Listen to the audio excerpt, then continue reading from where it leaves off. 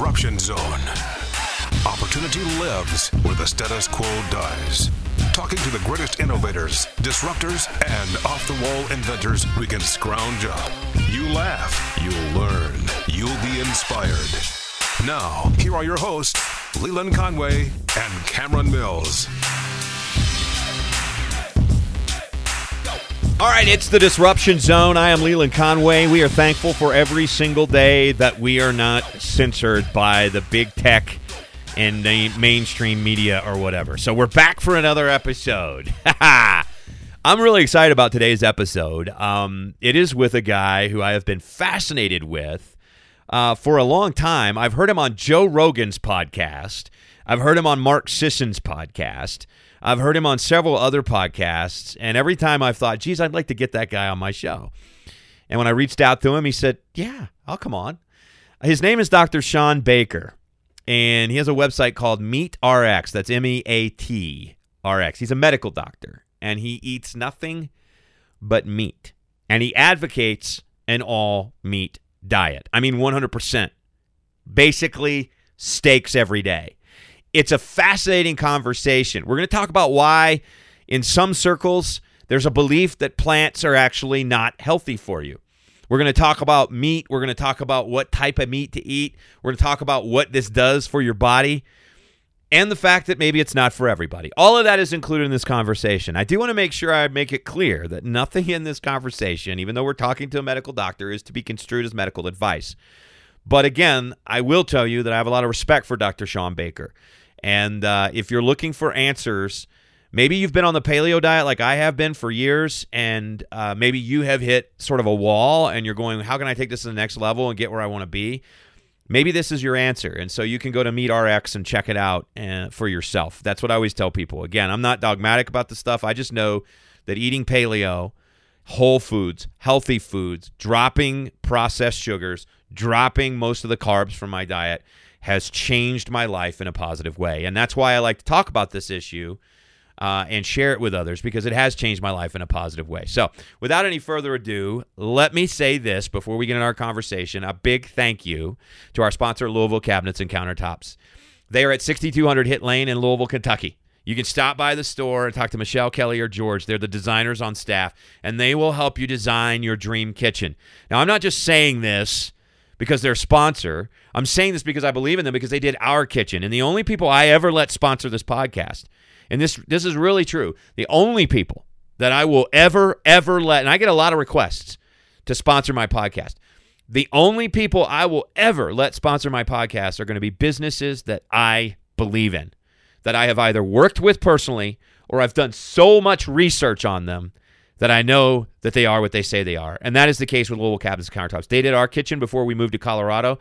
I believe that the great job they did in our kitchen was the reason our house sold in less than a day. It was a beautiful house, but the kitchen made the home.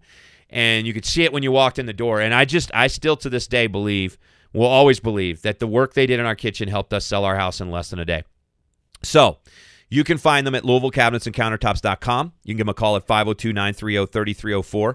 Whether you're doing a turnkey kitchen remodel, meaning you want a whole thing redone and you don't want to bother with it, or you're a contractor or a do-it-yourselfer, they do have quality cabinets in stock that you can go buy and pick up if you're a do-it-yourselfer or a contractor, or, again, you just want to talk to one of their designers and have them do the whole thing. They got your back. It's LouisvilleCabinetsandCountertops.com. All right, without any further ado, let's talk to my good friend, Dr. Shawn Baker. Dude, I am so excited that Dr. Shawn Baker, the Dr. Shawn Baker, the carnivore extraordinaire, is on the podcast. What's going on, sir? How are you? Hey, man, it's good. Thanks for having me on, Leland. Yeah, I'm just sitting out here in the backyard having a nice day. Had my fill of steaks in for the day, so I'm good to go. How many steaks a day do you eat? Yeah, that's a good question. I generally, when I'm not trying to either lose or gain weight, I probably end up eating about 4 pounds of meat a day. So, for me, I'm 6'5", 250 pounds. That's pretty much right at maintenance. So typically 2 meals a day. So I had about a little over 2 pounds for breakfast and the same for an early dinner. So That's what I do pretty much most days. And I want to dive into that and why you do that, because I think there's a lot of people really fascinated right now with the carnivore diet. In some ways, And in subsectors, it's become a fad. I know that's not what it is to you, and I know that's not at all what your goals are in terms of leading this community. I want to direct people to meetrx.com, meetrx.com, and that's MEATRX. That's your website. There's a ton of resources on there, and of course, there's The Carnivore Diet, which you wrote. There's a lot of podcast episodes you have linked up there as well, and several books and guides that you've written. Let me start with this because nutrition right now, we're coming through this pandemic. We're still in the midst of this pandemic, and everything about how we've handled this pandemic, from my perspective, has been wrong. There hasn't even been the slightest conversation about getting people's bodies healthy to be able to fight off this virus, let alone, what we're doing to businesses. So not to get political or anything, but I mean, you live in the nutrition realm, and you got to be banging your head on the wall when you see these supposed experts not even talking about how to get our bodies healthy and our immune system strong. It is a little, well, it's not more than a little frustrating. It's a lot frustrating. I think many people in the healthcare industry, I worked as an active surgeon for 2 decades in the traditional medical sense. And it's very frustrating to get people to change health habits. I mean, we've seen that time and time again. I think part of that is it's just that the advice we've been giving has been ineffective. Whether it's right or wrong, it's not working. People don't adopt it. And so it's very challenging to do that. In the defense of the people that have been managing this pandemic, I mean, this has been a very unexpected, unknown thing. There's a lot of things that we don't know. And, I would argue that many people are doing it with the best intentions in mind, but they have not, for whatever reason, executed it properly. They failed to look at the data as it emerges and adjust appropriately. And so, like I said, if I were the king, I would have handled things differently. But, it's always easier to be the backseat driver. The people that are on stage are the ones that have to make the things happen. So it's easy to kind of look at it from a distance. But yeah, I mean, I share your frustration with that. I think that this would have been a very good time to say, hey, let's maybe take this time to try to shore up your metabolic health. Let's lose that, that extra 20 pounds of fat you got on there. Instead, the message was stay home. I mean, there were literally mainstream news outlets telling people don't go on a diet now, it's too stressful, just eat your normal junk food. Right. In fact, just enjoy and indulge in the junk food because it's stressful. And I think that was clearly the wrong message. And we've seen very little, sort of coordinated response towards trying to fix our own health, the health of the host. There's a viral particle, and then there's a host. And right. If the host is sick, it's a lot easier for the virus to wreak havoc. And if the host is not already chronically sick, then it's a lot harder. And we see that with every single infectious disease out there. This is not sort of new. I mean, it's, with rare exceptions, the Spanish flu disproportionately struck the young, but in general, old people, frail people, metabolically damaged people are going to suffer disproportionately. And that is something that you can fix. Even older people, you can get them in better health. I mean, it's not like, there's nothing you could do just because you're older. Right. Yeah. That's the part that I've been chomping at the bit about, is that there's something you and I can do every single day to make our health better. I mean, there's a set of decisions I'm going to make today. Eat this or that. You know what I mean? And that set of decisions is going to determine maybe how I feel 7 or 8 days from now, because of the cumulative effect of eating better, being smarter, working out, exercising, those kinds of things. And I want to make sure people understand as well, Dr. Shawn Baker, you're actually a medical doctor. You're not doctor as in PhD, but doctor as in a medical doctor, correct? What type of medical doctor? Yeah, so my specialty was orthopedic surgery, so I replaced knees, hips. I did a lot of combat trauma surgery when I was deployed, in the military in Afghanistan, and went into private practice and had a fairly, successful career as an orthopedic surgeon. I've treated all kinds of illnesses and seen all kinds of diseases as they manifest in, trauma or orthopedic disease. And, we see the effects of diabetes in orthopedics. We see the effects of, smoking in orthopedics. We see the effects of, metabolic syndrome and all the other things, autoimmune disease, whatever we see it there as well. By the way, thank you for your service. You were a medic deployed. Where were you deployed? I was deployed to a place called Bagram, Afghanistan, which was kind of the main trauma center in the Afghanistan war theater. And so we took care of pretty much everything that occurred in that country. So we were just Wow. inundated with this, kind of horrific trauma every single day. It was kind of a very stressful environment. You had to have seen some pretty incredible things during that period of time. I did. I saw just about every way that a human can be injured without and still live that I think is possible. Yeah. One of our last guests is my friend Matt Bradford. He's a U.S. Marine. He was actually injured in Iraq. He took an IED and lost both legs and both eyes. And he has a group now called No Legs, No Vision, No Problem. And he is the most victorious person I've ever met in my life. And every time I'm around him, I'm just thankful that he's my friend.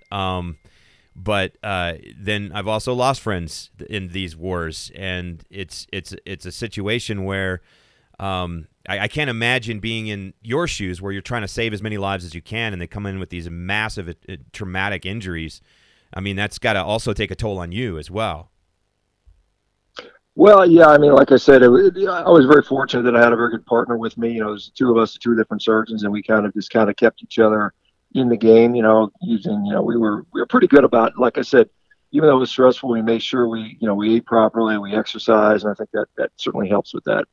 Yeah, for sure. So you're a competitive athlete. You compete in, is it rowing? Is that, and also heavy lifting? Do you do like, what all kinds of sports are you competitive in? Well, I mean, I've had a long career. I mean, I played, basically very high level rugby when I was younger, playing in the New Zealand and the, kind of the professional leagues back very early on in the early 1990s. And I went on to compete in powerlifting, where I set a number of American and national state records. And the deadlift primarily, I was up to 772-pound deadlift as a lifetime drug-free lifter. I went on to do some competitive Highland Games, where you kind of wear a kilt and throw heavy objects, and I won the world championships in that as a masters athlete. I went on to track and field. I ended up throwing a number of different events, All-American, Masters All-American, and then switched into rowing a few years ago, and then I ended up setting 6 American records, 3 world records, and winning a world championship in that. So I've been a competitive athlete my whole adult life. And still, I'm very much, still very much competitive and still look to compete. So to a lot of people listening to this podcast right now, what we're about to talk about is kind of shocking, to be honest. The fact that as a competitive athlete, as a medical doctor, you only eat meat. Yeah, I mean, that's certainly a little bit unusual. If you would have asked me the same thing 4, 5, 6 years ago, I would have thought that was very odd and shocking and perhaps not very wise. But as I've come to really sort of understand it better and experience it, I realize that it's actually not that unusual in the context of human beings as we've kind of populated the earth throughout all of our time on Earth. And ultimately, I'm not in this for any sort of reason other than I wanted to have the best health that I could have. And this is what ends up working for me. And, like I said, I'm not necessarily saying it's optimal and ideal for every person on the planet, but there are a lot of people that have come to this now and have found the same thing. So it's very, I think it's very curious, at very least curious. And the fact that people aren't really sort of intrigued by this, some are, and there's been some research that's been sort of undertaken, on this diet now. And I am, in the middle of kind of sponsoring some as well. And so, it goes against the kind of the traditional nutritional advice that we hear day in and day out. We constantly hear that we should drift towards a plant-based diet, and I think that is at best, misguided, and maybe at worst, there's maybe some ulterior motives behind that, primarily financial. But right.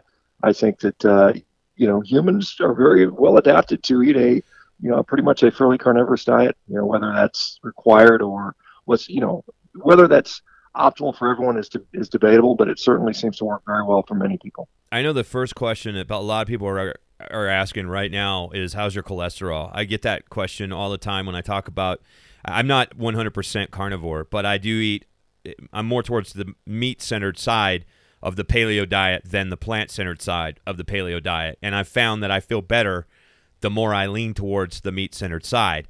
and people are constantly, because I'll show off my, my red meat on social media, and people are like, well, how's your cholesterol? So how is your cholesterol when that is all you eat is meat? Well, and somebody asked me that the other day as I posted my birthday picture the other day as I turned 54, and how's my cholesterol doing? I said, what's my cholesterol doing? I said it's doing its job.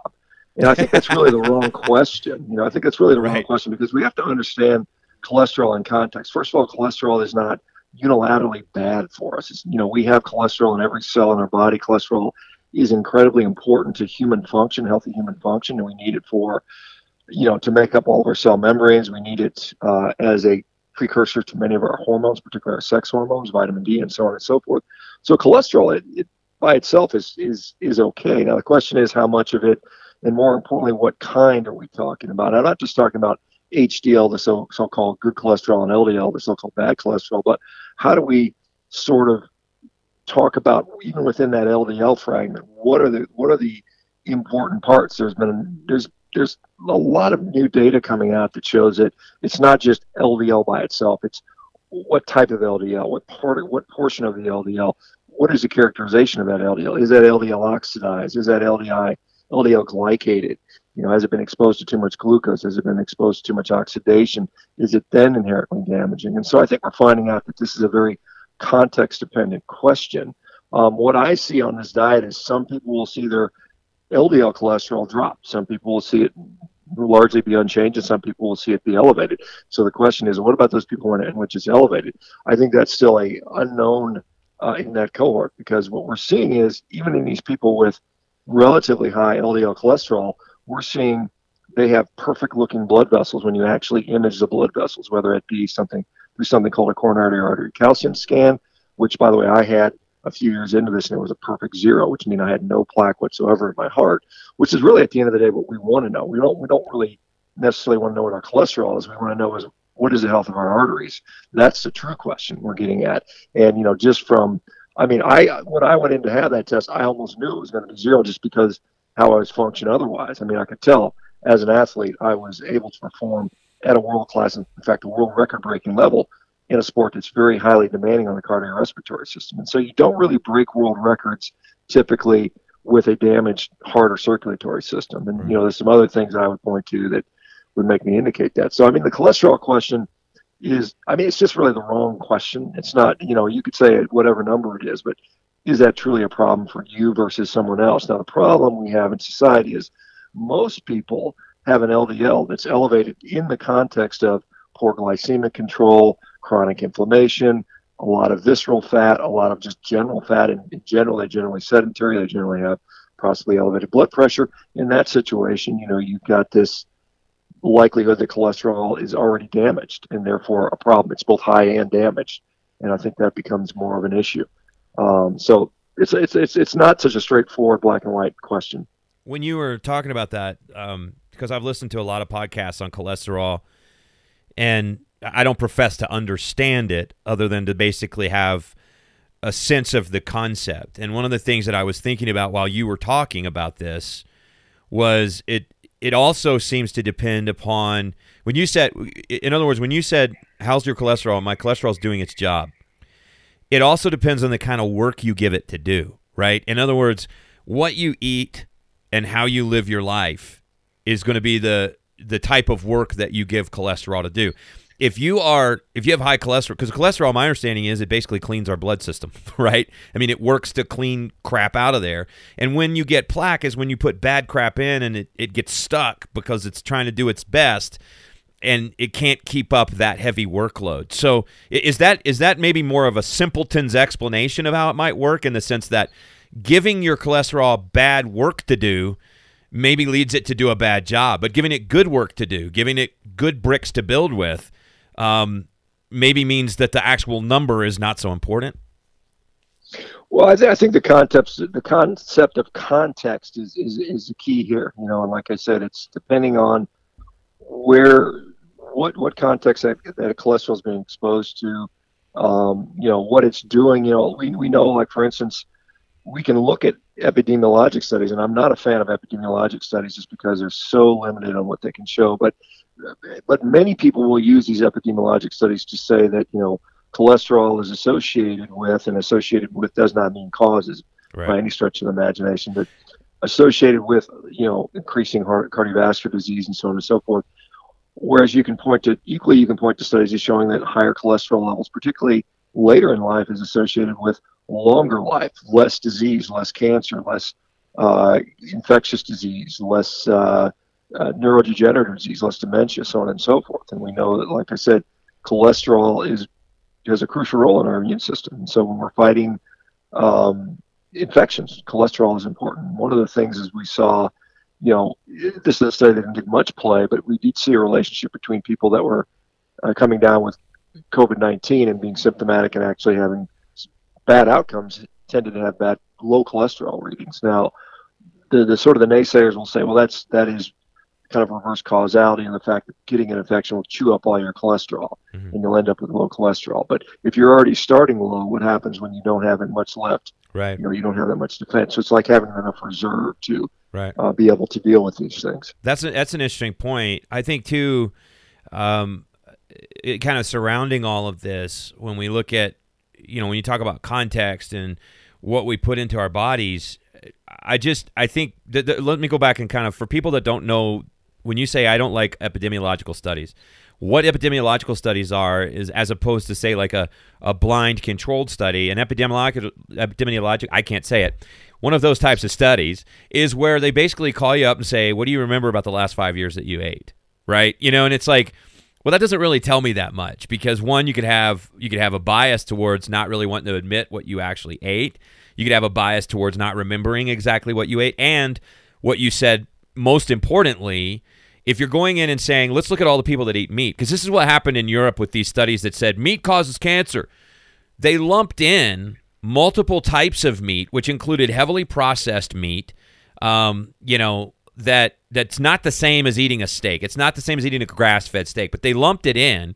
And then you have these other elements where people who tend to eat more meat overall tend to also have those bad habits. And if we don't control and separate out and control for those bad habits, you have absolutely no idea what it means when you say there's a correlation between meat and cancer, if you're not also including that the people who tend to eat meat tend to also smoke, tend to also drink, tend to also do these other things. That's what see, I can't say it. That's what epidemiological studies don't account for, which leaves people with a false impression of what the knowledge that's supposedly gained from them. Yeah, that's called the healthy user bias. When we take these people and we lump them into one category and we don't fully account for all the other habits. But even beyond that, what's becoming more and more increasingly clear is, I think there's an interaction between the way our gut, the health of our gut. So if we have a dysbiotic gut, or a gut that's populated with wrong sort of bacteria, or we have damage to our gut to where we have what's called a leaky gut, in that situation, meat in that situation might even be somewhat detrimental, because you have bacteria that are acting upon these compounds in meat that are eliciting these potentially toxic compounds. Now the problem is, why are we having these damaged guts? And I think that has to do with the industrial diet we've been fed over the last 50 to 100 years, where we're having all this processed refined grains. We've got high amounts of sweeteners. We've got these seed oils, these foods that we never would have been exposed to. So we think we have an unbalanced, gut that's now working well. And so now we have this natural food that we've been eating for, 3 million years as a human species. If we go back to Homo habilis, and then, on to Homo erectus and Homo sapien, 200, 300,000 years ago, we've been eating meat continuously. And that's why I think it's interesting when we have this population of myself and the tens of thousands of people that have now followed me on this diet, and they almost, with rare exception, see their health improve, in many cases improve dramatically, in many cases come off all medications, in many cases completely get rid of disease by just switching to a meat-only diet, which I think is extremely powerful. I mean, that in my view, that's pretty powerful evidence. You have, one of the things I love about you is that you don't shy away from taking it to the whole vegan thing that's growing right now. And I don't mean that in a mean way. You're not mean to people for the sake of being mean to people. But you don't mind taking it to these people that preach veganism as a religion. And there's it's like, I know people that have gone vegetarian or vegan, and they do so for either ethical reasons or what they, their health reasons or whatever. I respect that. I really do.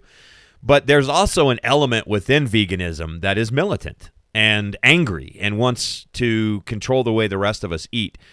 And you have absolutely no qualms about going after that faction of veganism. Yeah, I mean, I am fully supportive for an adult to choose to eat however the heck they want to eat. If you want to be a vegan, you want to be breatharian, then breatharian. If you want to eat just potatoes, if you just want to eat steaks, I don't really care. We all should be given that choice to do what works best for us for whatever outcome we choose. Now, I tend to choose having a healthy life and feeling good as a part of my tradition is why I eat the way I eat. I'm not into it to save the tomatoes or anything like that. But I think that there is a lot of misinformation. We've got people that are painting people that eat meat like they've been doing since people have existed as now as murderers and rapists and horrible, awful people, and they're killing the planet, because they're eating in a way that they're designed to eat. It's like yelling at zebras for eating grass. I mean, this is what you do. This is what they've always done. And so I think when we have people out there saying that your biological and evolutionary existence is in conflict with, ethics is just, I think it's bizarre. I think it's crazy. Right. And there is a lot of cherry picking and misinformation, and there is almost no hiding the amount of false propaganda that's out there. And so I'm happy to point that out. And, sometimes I'll do it in a humorous way, and sometimes I'll poke fun at it. And, just because social media is what it is, you have to be somewhat entertaining to get anyone to sort of pay attention. Right? You've got to attract that emotional side of it, whether it's your humor or some other emotion, before people will actually kind of take a look. And so all you do is put out dry studies, study after study. You don't really get much, unfortunately, you don't get much in the way of traction that way. So it's that's just the way the game's played. And I think if you don't realize that, you're never going to make any progress. Do you get an enormous amount of pushback? Well, I mean, certainly I've had my detractors, and I've got plenty of people that don't like my message. But it's interesting, I usually many of those people, because it always sort of kind of baffles me a little bit why anyone who is professing veganism or really is sort of indoctrinated is there on sort of my social media trying to convince me or the people that follow me that their way is right, because most of them or many of them already have done it and found out that it's wrong or have no intention of doing that. So I think they're kind of wasting their time. But because they spend time looking at my pages and seeing me show success story after success story after success story, or study after study after study after study, or demonstrating through my own, sort of physical performance, they eventually change their mind. And I'll hear, hey, I used to hate you 2 years ago, but now I'm totally on board with what you say. And so I find it kind of just amusing. Yeah. Why are plants bad for us? Well, I don't want to say that plants are bad for us. I want to say that, in general, like I'm sitting in my backyard, I'm surrounded by trees and, plants. If I went there and ate any one of these, I would be very sick. I'd be tremendously sick. Most plants on the planet we can't eat. That's clear. Every single animal on the planet we can eat, probably with rare exception. There's like a puffer fish, which you have to clean out a thing. But in general, you can eat pretty much any animal on the planet, or at least some portion of that animal. So animals are safe to eat. Plants, by and large, are not, due to chemicals and toxins that they produce.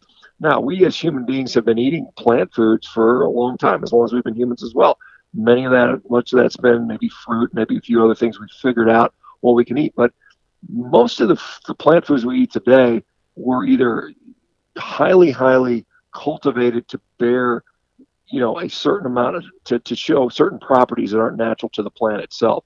And even still, many of those plants, like things we eat routinely, like I'll point to the cashew, I'll point to cassava, I'll point to like navy beans, all of those things, if not processed extremely, the correct way, will actually kill you in very limited quantities. People that die of cassava, people can die from cashews, people can die from, I think a handful of like 10 navy beans eaten raw will kill a person. So, the inside of seeds in an apple filled with cyanide.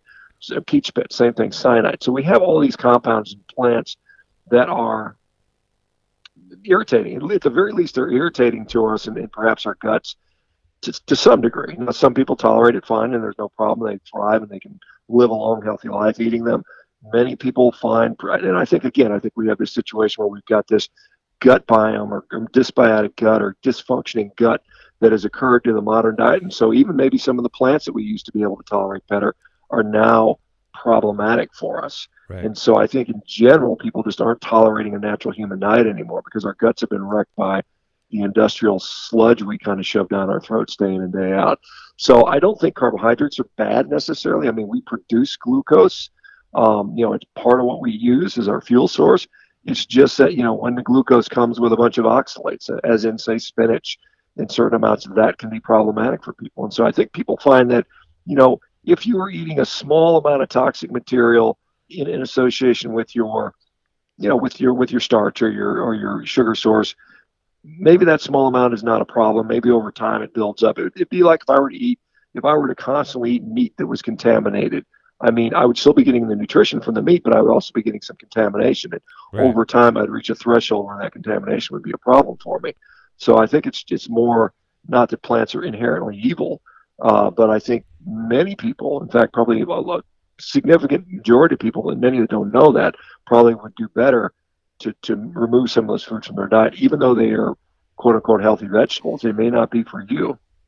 Is that why I've heard some people in the carnivore sphere, namely Dr. Paul Saladino, who's been on this podcast as well, who eats mostly meat, but we'll eat in season some fruits, like some berries and things like that. And the way he explained it to me was, the fruit is not the core of the plant, so the defensive mechanisms outside of the seeds, like you said, are not as strong in the fruit itself as they are in, say, the stalk or the root or whatever else. So is that kind of why maybe, there's quite a few carnivores that do dabble in some fruits and stuff from time to time, at least in season, because humans would have come across those ancestrally, probably partaken of those and enjoyed those. Well, yeah, it certainly depends on where you would have been. If you lived in the tropics, you'd have year-round access to potentially some sort of plant, edible plants, you would assume. You got to remember, most of the time humans were humans, whether it's, again, going back 3 million years or 300,000 at the beginning of Homo sapien, we were in colder climates during Ice Age times throughout most of where we expanded to. I think that it would have, there are still many, many fruits out there. We all know about poison berries, right? There's plenty of quote unquote poisonous berries. So just because it's a fruit doesn't mean it's appropriate for humans. Right. There's some animals specifically can eat certain berries where others can't. We've kind of found the ones that we can eat. Many of the fruits, again, have been hybridized and changed in their nature to where they express a lot more sugar and a pleasant taste.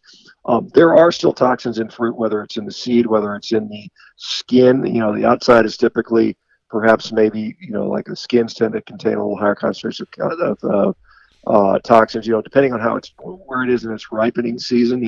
You can eat something that's not quite ripe and it's very bitter and awful and probably makes you sick. Or if it's just at that right time, right degree of ripeness, that you can get that extra sugar and correctly. The reason, we have the symbiotic relationship with plants is they expect us to help them to propagate their seeds by ingesting and then later defecating out these seeds, hopefully with nutrition, with some nitrogen fertilizer with it, in a certain area so they can grow. So, right. That's, of the foods I would say you would want to include back in the diet if you didn't want to remain on a strictly meat-based diet. Fruit potentially would be one of them for sure. And again, I've never been dogmatic about saying you should only eat meat and that's it for the rest of your life. I do so myself just because I feel best that way. I mean, there's Right. no other reason other than the way I feel and perform. But Right. I mean, to say that someone else can't eat a blueberry is in my view kind of silly. What would happen to you right now if you ate a salad?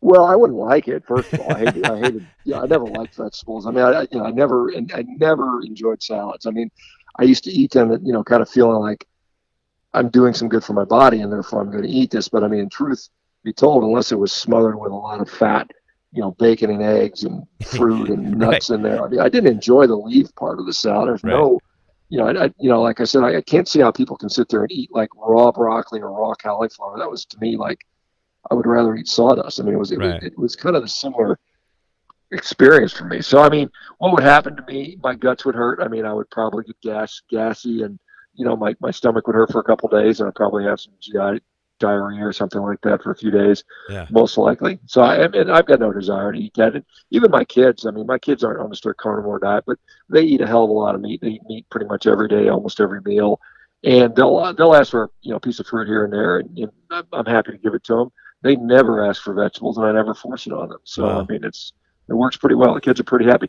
At the same time, they don't get a bunch of sugar and crap, so it's kind of a Yeah. it's kind of a they win some, they lose some in that regard. I've heard some vegans say things like, well, a cow's a pretty big animal and it's pretty strong. An elephant's a big, strong animal. How did it get that way not eating meat?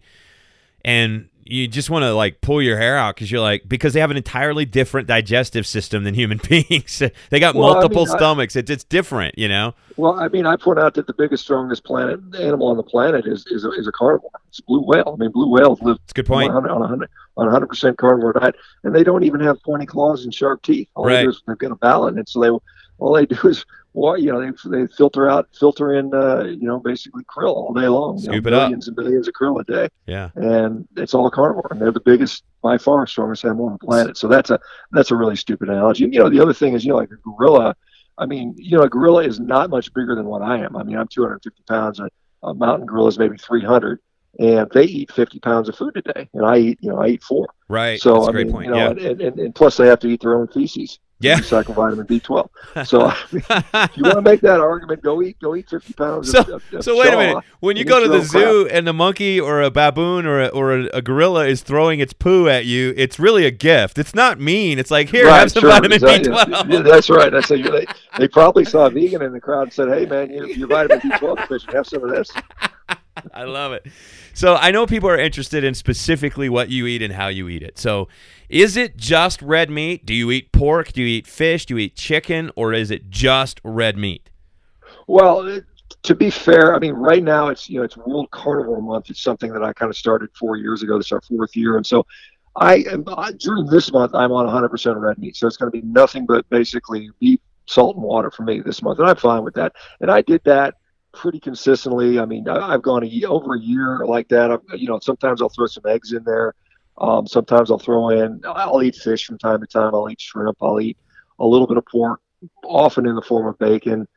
Chicken I'll eat, very, very rarely. I mean, it's extremely rare I'll have chicken just because it's just lost its appeal to me. Right. It just doesn't do it for me from a satiation standpoint. So I rarely, unless it's the only thing that's available, I'll rarely. Is that because it's so lean? It just doesn't have the fat you need, the ratio. Well, that's part of it. Yeah, that is another important point. When you're on a diet that doesn't have any significant source of carbohydrates, you need an energy source, and generally the best way to do that is to get it through fat. Right. And I think that is what, in fact, that's what drove human brain evolution, and a lot of our evolutionary gains were made by the ability to acquire large amounts of animal fat. And this came with probably early scavenging, breaking into the marrow and the skulls of scavenged animals that were left behind by other bigger predators. And then as Homo erectus learned how to hunt and became a proficient hunter, they were the most successful human species to ever walk the earth, being around for something like 1.5 million years, way longer, 5 times as long as we've been on the planet. So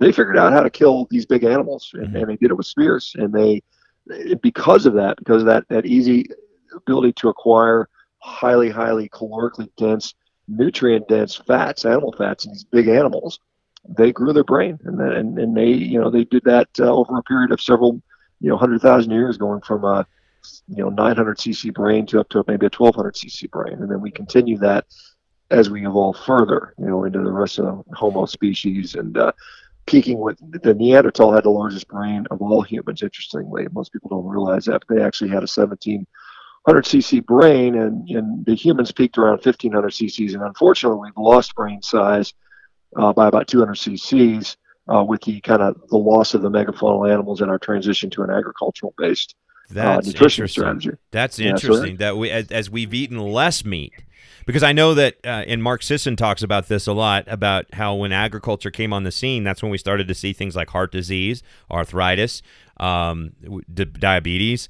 These sort of chronic illnesses that almost everyone universally faces today can almost directly be tied back to when agriculture came on the scene, and maybe not even as nearly as bad as it is today at the time when that first happened, but now in the explosion of sugar and highly processed foods has coincided with an explosion of those conditions. Yeah, I think that's pretty clear. I mean, you can look. I think any anthropologist that's familiar with looking at human fossils, between comparing, the pre-agricultural populations and the post-agricultural populations, sees a huge difference. They can point them out almost immediately, and what they can look at is the quality of the dentition or the teeth. They can look at the bone quality. They look at the size, the thickness of the skull. We were just stronger, more robust, taller people with bigger brains, 100,000 years ago, and we lost a lot of that again with the loss of our food supply, the megafaunal animals, the mega herbivores, and as we kind of transitioned to agriculture, and then we had to deal with crop failures. The feast and famine stuff started to come in place. We became nutritionally. It allowed us to grow as a population. I mean, it supported larger populations and civilization, but what it did came at a huge cost to the actual individual, our individual health. Yeah, I've seen a lot of the demonization of fat, and particularly animal fat, and then the onslaught of, fake fat, I call it, vegetable oils and things like that we cook with that are supposed to be healthy. I want to direct people to your success stories page at meatrx.com, because if you look at these pictures of these people before and after, to come to the conclusion that what they have done is somehow unhealthy would be the craziest thing you can ever come up with. I mean, their skin looks better, their eyes look brighter, their hair looks better, their bodies look better. It's unbelievable the change that happens to these people. Yeah, it is, and I every day I get these incredible life transformation. I mean, I just posted 2 of them today. I mean, every single day I get someone telling me my life has changed dramatically for the better, and you name the metric they use, it's all getting better. And it is kind of ludicrous to think that these people are somehow harming themselves when in fact they're doing just the exact opposite. They're finally actually living in life instead of just being kind of relegated to the sidelines due to chronic illness or obesity. So it's just it takes someone with just willful ignorance, I guess, to not see that. Yeah, for sure. When you eat meat, do you season it at all? Sometimes. I mean, generally, most of the time it's just some salt. If I'm cooking for like the rest of my family, they like something a little light. I'll throw some pepper, garlic on there. Sometimes I'll use some of these pre-made rubs. I get a lot of companies that send me spices and seasonings and various things to try out. So sometimes I'll try those out. But I think generally for me, I'm pretty easy with that. I'm pretty happy with just some salt. But I'm not opposed to people using those seasonings. There's people that and there are some people, like people with sort of severe autoimmune diseases and really messed up guts, people that say like Crohn's disease, where those seasonings may sort of really be problematic and they have to limit those things. But I think for the average person, if you look at it this way, that you kind of keep meat as the sort of the main sustenance of your life, it's your nutrition, and then everything else is maybe an enhancement, maybe to make it taste a little better, maybe for some variety. Some people throw some onions on their steak or some mushrooms or things like that. It doesn't bother me that you do that. I mean, I just think you just need to be objective as to, is it causing problems for you that are negative? Is it a net benefit? If the negative is so minimal and it enhances your experience to where you enjoy what you eat, then by all means go ahead. I mean, this is the thing. You got to make it sustainable. And I think there's a couple of rules that I've found that invariably tend to hold up. Is that no one is successful on a diet if they don't like the food or they're hungry all the time. So if you satisfy those criteria where you enjoy the food, you're not always hungry, you're going to have a much better chance of being able to maintain it. Well, and with this diet, you don't have to worry about portion size. You eat till you're not hungry anymore, right? I mean, when I'm hungry, I eat. When I'm not hungry, I don't eat. Yeah, I mean, that generally works for most people. I mean, there's people that it doesn't work as well for, but for the most part, because meat is very satiating, it's a highly bioavailable, nutrient-dense food. It is, I think, very delicious, particularly if you know how to cook. But not everybody does anymore, unfortunately. But I mean, it's a pretty easy skill to pick up.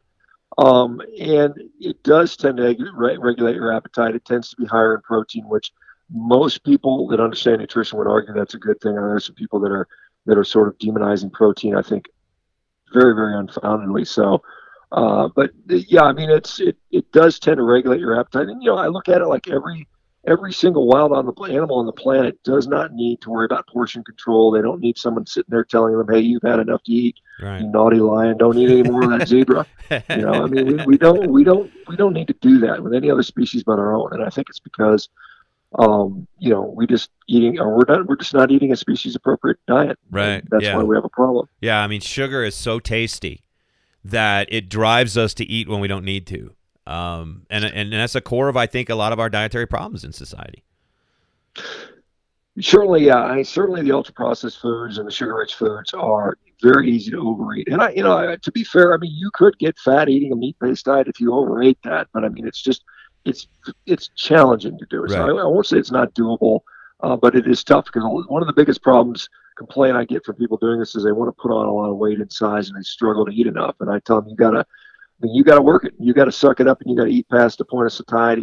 You basically gotta walk around full and miserable all the time if you want to eat. And if you're willing to do that, yeah, you can gain weight. And if you're not working out, you can gain fat. But if you're not, then it's harder to do that, and particularly for men. I mean, women have particularly postmenopausal women have a little bit different thing going on there, and there's some additional things. But for the most part, the diet is unique in that it eliminates cravings because, if you're trying to give up, say, sugar or these things, and I'm not necessarily saying everybody needs to, but if you are trying to do that, it's really hard to do that. It's like when you're eating it periodically. Yeah. It's kind of one of those things trying to tell an alcoholic, well, you're going to quit drinking, but you're going to have one drink a night. It just doesn't work. Right. So you just have to kind of go through kind of a period of abstinence, and it's actually easier than you think when you get into it. Yeah, I've heard also people that I've talked to have said that when you eat only meat, the cravings go away, and really that's all you crave. So it's not hard once you've done it for a while. But what should people be prepared for if they decide to make this switch for the first few weeks? Yeah, so I mean, first of all, like I said, I'd refer people to MeatRx because we have this huge FAQ, and I won't be able to answer them all right now. Yeah. But I think some of the common things, again, we talked about a little bit. People tend to undereat, and therefore they feel like they're hungry and they still have cravings. So I tell people in the beginning, just eat enough and keep eating to make it to where, when people ask me how much should I eat enough so you don't want a cupcake or whatever. We fill in the blank on whatever your food is. That might mean that you're eating a hell of a lot of food initially, and then I think that's the case. And I think you should be prepared to be decadent, enjoy it. Put the bacon and eggs, and throw the piece of bacon on the burger, and put a little piece of cheese on there. You're going to notice a reduction in your bowel frequency. A lot of people think it's constipation. What's really going on is you are not wasting material anymore. Remember, meat is extremely well absorbed and bioavailable. It doesn't sit there and rot in your colon like the vegan knucklehead. This is another one, the vegan propaganda people will tell you. That's not at all what goes on. We unequivocally know that's not the case. What happens is meat is just so well absorbed by our small intestine that you make very little waste product. And so at the end of the day, you may notice, hey, I didn't have a bowel movement today, or you may go several days. Right. That doesn't necessarily mean you're constipated. It just means you're not wasting. You're not wasting anything anymore. Right. Whereas, typically when you're eating this fiber-rich, plant-heavy diet, all that is constantly just running through you. You're like a rhinoceros, constantly crapping, and you're scraping all the cells off of your cell lining. And so when you're eating a meat-based diet, you don't have that irritation. You don't have that cells being sloughed off to the degree. You don't have the tremendous amount of fiber that we can't digest pushing through our body. Yeah. So you just don't waste as much. I've heard though that when people switch to it completely, that the first couple of weeks they might have pretty bad diarrhea. Yeah, some people do that, and that's most of the time it has to do with fat malabsorption. And so if you are in a situation where you've been on this sort of standard diet where you're avoiding fat like so many of us do, you're not as adept at reabsorbing fat. So that's something that takes a while to transition. And so in that case, I tell people to limit the fat initially or break it up. So instead of eating a big, giant breakfast of bacon and eggs where there's a lot of fat, you might have to eat some smaller meals to start with until you get used to handling a bit more fat. That makes sense. Do you ever cheat? And if you do, what is a cheat for you? What do you like? Yeah, so I don't sit there and plan like I'm going to cheat with this and stuff like that. I'll consider I mean, depending on what you're saying, eggs would be a cheat, I guess. I mean, Okay. from red meat, but I don't really, I mean, I like a don't really bowl of get it. blueberries. Would you ever sit down and just eat a bowl of blueberries or a piece of I, fruit or I, something? I don't do that. I mean, what I've done is, I mean, fruit was something, sometimes my girlfriend who was vegetarian now is 95% carnivore. She sometimes will, be cutting up a piece of fruit and says, wow, this watermelon is great to have a bite. And so I will occasionally have a bite and say, oh, that's good. Yeah. But generally, that's pretty rare. What I have done is like on my children's birthday, they'll have a birthday cake, and it'll be kind of a traditional, just a regular old cake. Hmm. And I've had a piece of that. And I remember one year I had it and I reacted really badly. It was like it had a bunch of crap, and I don't know what it was. I think it had some soy and some other crap in there, and I literally had to go puke. Wow. And then the next 6 months later, my little daughter had a birthday and she had like some kind of cheesecake. And so I had a piece of that and I was fine. I didn't Right. have any issues. But I don't, it's not something I feel like I need to cheat every once in a while to refill my glycogen stores or anything like that. I don't. I don't think about it. Yeah. I don't sit there and beat myself up about it. If it happens, it happens. But Yeah. I can count literally in a year, I can count on my hand, maybe 3 or 4 times a year, I'll have a piece of cake on my kid's birthday. Maybe I'll have a bite of fruit, if my girlfriend's cutting it up. But it's not a significant part of my diet at all. I do it every couple of weeks because it keeps me on the overall diet myself. Like Yeah. that's how I stay disciplined, is knowing that in a couple weeks I can have a bowl of ice cream and it'll be all right, and then when I have it, I'm done with it and I don't need it for another couple weeks. But it's like, it's sort of that little carrot and stick, it just keeps me disciplined, so to speak. And because I crave change and variety and things like that. But I want to let people know how they can get a hold of you, because I think what you're doing, and I agree with you, I think it's probably not for everybody.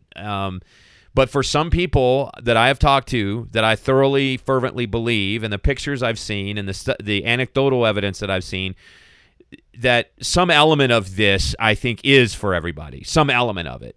So I would like people to talk to you. I'd like people to get to know what's going on, what's out there, what you provide for them at meetrx.com. Yeah, thanks. So at meetrx.com, first of all, it's resources. We've got, there's tons of research. We've got all kinds, obviously, more testimonials than anywhere else on the planet on this stuff.